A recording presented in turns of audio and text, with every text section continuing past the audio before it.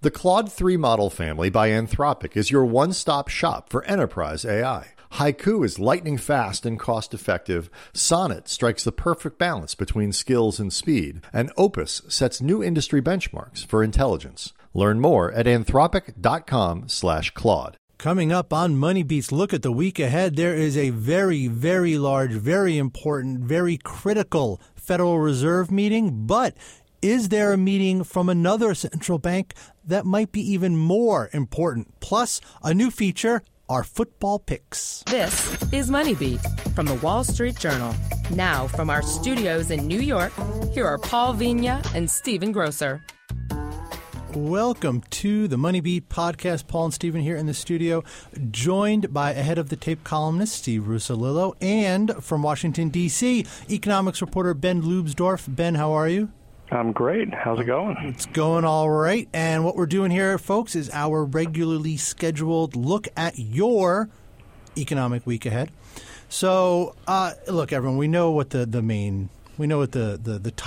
title match is here this week, right? But let's talk about there's a speech for the Bank of Canada, right? That's what you're referring to. Yes, that's exactly what I'm talking about.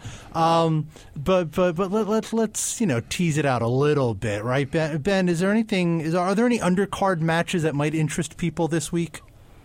Well, if you're watching the housing market, there's a few data releases this week that might be of interest. We're getting the NAHB Home Builder Confidence Index on Monday, housing starts and building permits data on Tuesday, and on Thursday, the National Association of Realtors will be releasing its existing home sales report for August. So if you're trying to gauge whether the market is cooling off or maybe it's regaining some of the momentum it had earlier this year, you want to watch those. All right, and what do you think about it? What is the state of the housing market these days? It cooled down a little bit over the summer, isn't that correct, Ben? Yeah, we had a slippage in existing home sales, which of course is the bulk of how home buying activity in July. It was down 3.2%.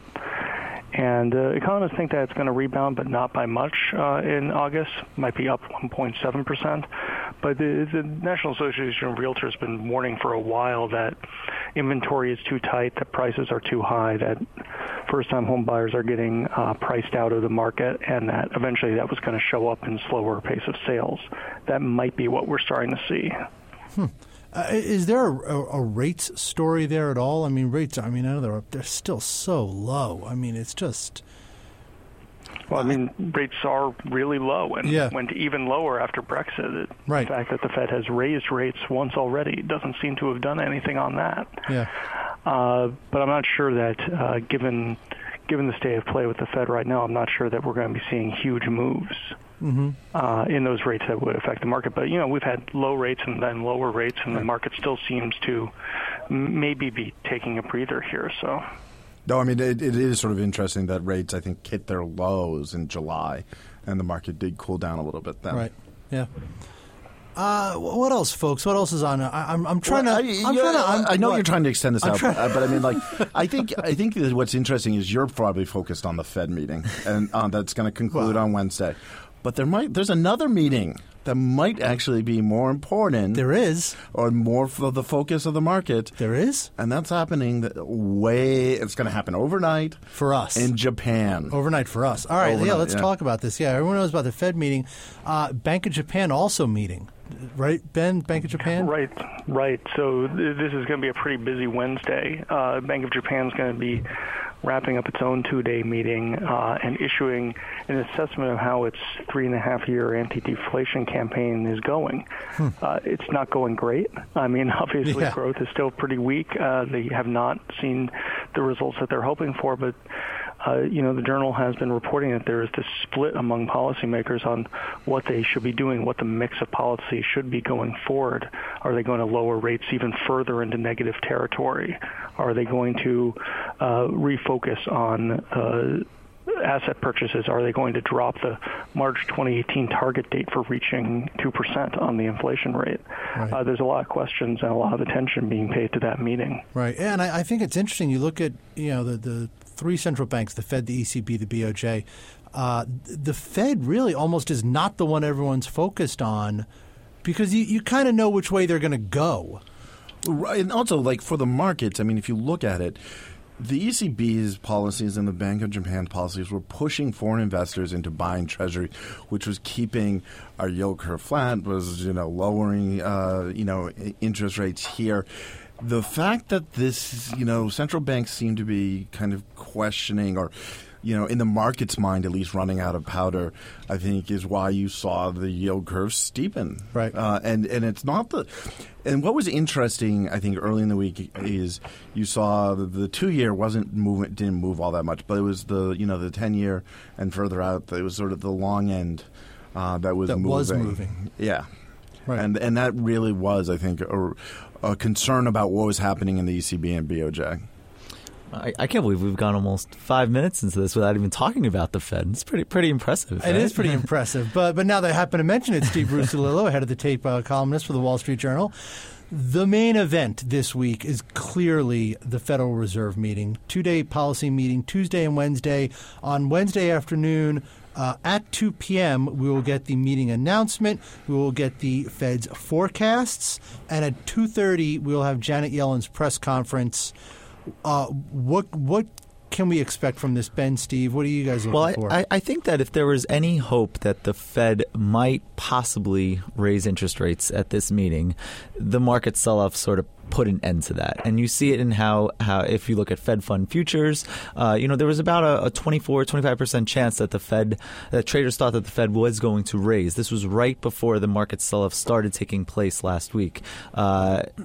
Once the sell-off took place now those odds are basically cut in half. Now it's about 12%. So really it seems like it would be a pretty big surprise if the Fed were to raise rates here. And we know that this is a Fed that has been not known to really surprise the market at all historically over the past several years. So probably going to be status quo. But I think more importantly than whether they raise or not, because they probably won't, is the issue of how are they going to telegraph the next rate hike, which could be in December. And so you hear people saying things like, this could be a quote hawkish hold. And so that would mean that the Fed would stay pat on rates, but they may really telegraph that December could actually be on the table, and so that's why that could be one of the interpretations that you get from Wednesday. Ben, what kind of signals do you think the Fed could give that we should be on the lookout for that would go towards that whole idea of the hawkish hold? That's a new one, Russolillo. I haven't heard that one. I like that one. Well, it's good. Good. one of the big venues that they have for sending a statement like that is in the Summary of Economic Projections, the SEP, and in that famous dot plot that they have showing the appropriate level of the federal funds rate at the end of 2016, 2017, going out to the long run. If you see those dots coalescing around one rate hike this year, 1/4 point move this year, that would be them sending a pretty strong signal that they expect to move at one of their next 2 meetings, because they've only got 2 more meetings left after this one this year. And since they've shown they have not moved at a meeting without a press conference, that obviously tees up December, and that's in fact what they did last year when they were teeing up that first rate hike. They also sent a pretty clear signal ahead of that move in the October statement, in speeches. It was pretty clear that they were going to move. I'm not sure that they're going to lock themselves in to that extent this time around, but it might be, the dot plot might be one way that they send that signal. And but Ben, how much stock do you put into the dot plot? Well, I think that's clearly one of the ways that they communicate with markets, and they communicate with the public. They are clearly putting thought into where they move those dots. Now, I feel like it's not that useful an exercise to sort of try to figure out which one is the Yellen dot, which one is whose dots. There's obviously not names on them. Mm-hmm. But if you see a big move up or down in the dots, that's telling you something about what they're doing. Mostly it's been moving down. And if you looked at June, the June one really, that's when they sort of all moved out, and the number of rate hikes sort of seemed to, go from being 4 to maybe 2, maybe 1. And it really convinced the markets at that point that the Fed was going to really take a slow pace in raising rates. Well, and you want to not only watch the dots at the end of this year, but at the end of next year as well. You're going to want to see, where are they moving the terminal dot, the long-run dot? It's been moving down the last couple of rounds as officials seem to recognize that we're in a slower growth environment. Rates won't be as high as they have been historically. So that could come down a little more as well if they feel like they need to get across that rates aren't going to be at 4%. Is there any changes to maybe language as well, within the Fed statement that you're going to be looking for? Yeah, there's one thing that we'll be especially looking for, which is some description of the balance of risks. This is a phrase that dropped out of the statement earlier this year. Last year they said the risks were balanced, and that's when they raised rates. Now they haven't been describing it at all, though in the last statement in July they said that near-term risks to the economic outlook have diminished, but they didn't say whether the risks were skewed to the upside or the downside. If they put that in, if they restore some language that says something like risks are balanced, that would be a signal that they think that they're pretty close to going again, I think. It's amazing, too. For the last month or so, it seemed like the Fed was talking a lot of smack about raising rates. Probably not going to do it next week, and the market will not care that they're not doing what they said they. Yeah, as long as they do something market friendly, the market doesn't care if they change course. If they were really dovish and then turned and raised it, the data turned on, it looks good, the market would have a fit, have an absolute conniption. I mean, I think what's interesting and what I'm going to be looking for is just the whole market reaction to this, because what we've seen throughout this sell-off is that it's a lot of the bond-like stocks, the big dividend payers are the ones that have been hit the hardest so far in this, let's call it this past week of the market downturn here. So, which is interesting because if you would think that it's also happened at the same time that odds of the Fed raising rates have come down. So you would think that would be a good environment for these bond proxies, but it's actually been the opposite that's been playing out. But I do think that has partially to do with what's going on overseas as well. Right. I mean, it is one of the other interesting things that we've been looking at is actually the yield curve and bank stocks. Bank stocks, now Wells plays a role in this because Wells is its problems have been weighing on big bank stocks. However, what you've seen is bank stocks have underperformed the market this week.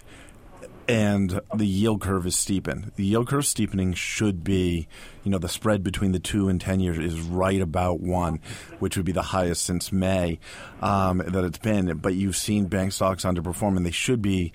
The steepening yield curve should be good for their business. The reason, it probably is the markets are focused on what the Fed's going to do and the fact that the Fed's not going to raise rates, and bank stocks have been tied to what the Fed does in terms of rates for the last 2 years almost now. All right, let's take a break. Quick break, folks. We're back on the other side. We have something fun for you. Stay with us. Hi, this is Paul Gigot, host of the Potomac Watch podcast. Join me and my colleagues every week as we dissect all of the latest happenings in Washington and on the campaign trail. Check us out at WSJ.com/podcasts and become a subscriber on iTunes, Stitcher, Spotify, and the Google Play Music app. WSJ Podcasts. Listen ambitiously. This is Money Beat from the Wall Street Journal. Now, from our studios in New York, here are Paul Vigna and Stephen Grocer. Welcome back to the Money Beat podcast with our look at the week ahead. And folks, look, we're complete market economic geeks here at the Wall Street Journal, but we have many other interests, don't we? Gentlemen, we have outside interests, one of them being football. So let's talk football for a couple of minutes.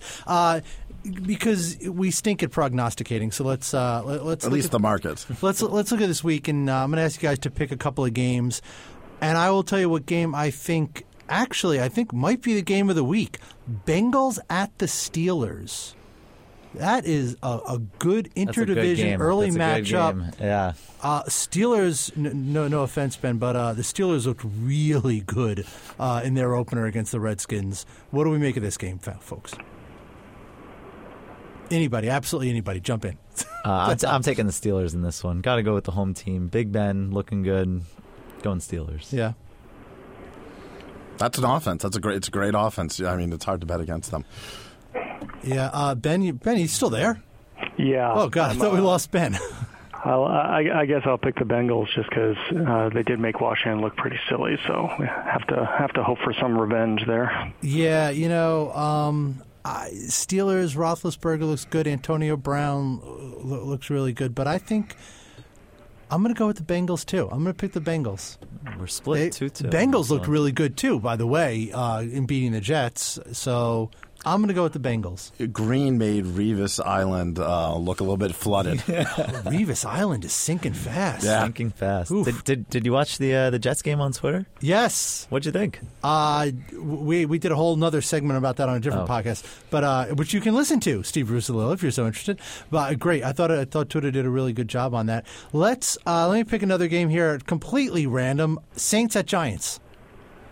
Oh, got to go with the G-Men. But, this is going to be fascinating. A rematch of the game last year. What was the final score between the two last year? It was 52-49. Yeah, so one of the highest scoring games.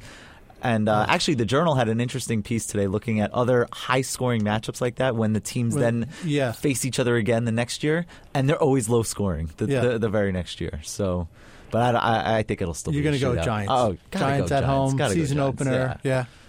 Grocer, what do you make of this one? I'm going Patriots. Wait. We'll get to the Patriots. Wait, it's not 2007 or 8 and 12. I have to go Saints. I can never root for the Giants after the past 2 Super Bowls. All right. Ben, what do you think of this one? I'm going to go with the Saints. You go with the Saints? Breeze is good, and Eli's not. Did you say Eli's not? I completely agree with that.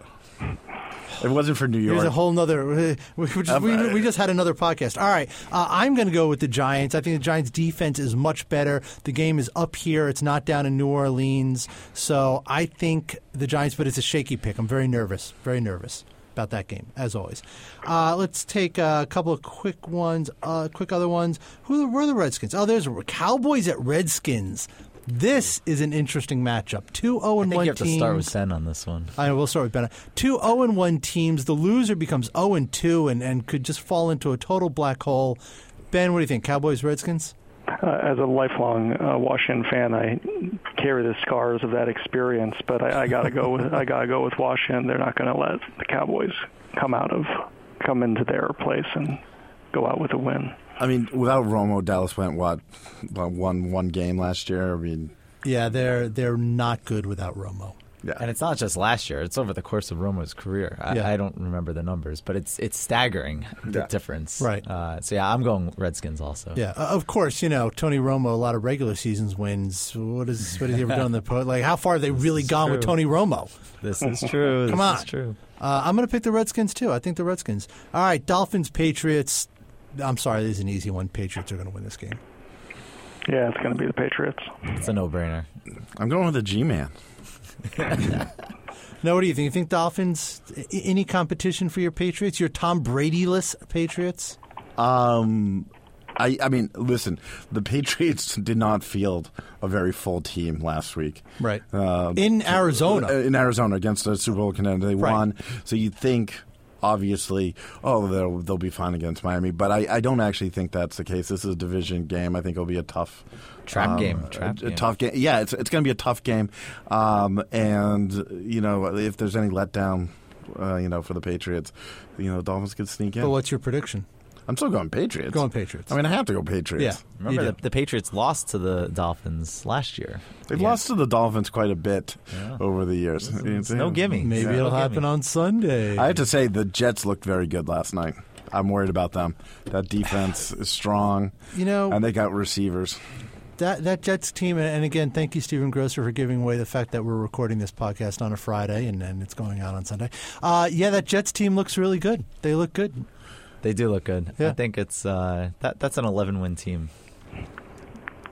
Probably the problem is they're good, but they're only as good as Fitzpatrick is, and Fitzpatrick he's not Tom Brady, he's not Roethlisberger, he's not Eli Manning. I mean, he's not a top-flight quarterback. Trent Dilfer was not a top-flight quarterback. He still won a Super Bowl. The Jets' defense is not the Ravens in 2000 either. I'm not saying it is, but it's a very good defense. Yeah, look, Jets are a good team. All right, let's wrap it up there. Everyone, thank you for listening. Those are our picks. We will not be tracking them because all our records would be awful throughout the season. But, we'll have some fun here. So thanks for listening, and we'll talk to you during the week. For more podcasts, check us out at WSJ.com/podcasts. Become a subscriber on iTunes, Stitcher, Spotify, and now look for us on the Google Play Music app on Android devices. The Claude 3 model family by Anthropic is your one-stop shop for enterprise AI. Haiku is lightning fast and cost-effective. Sonnet strikes the perfect balance between skills and speed. And Opus sets new industry benchmarks for intelligence. Learn more at anthropic.com/Claude.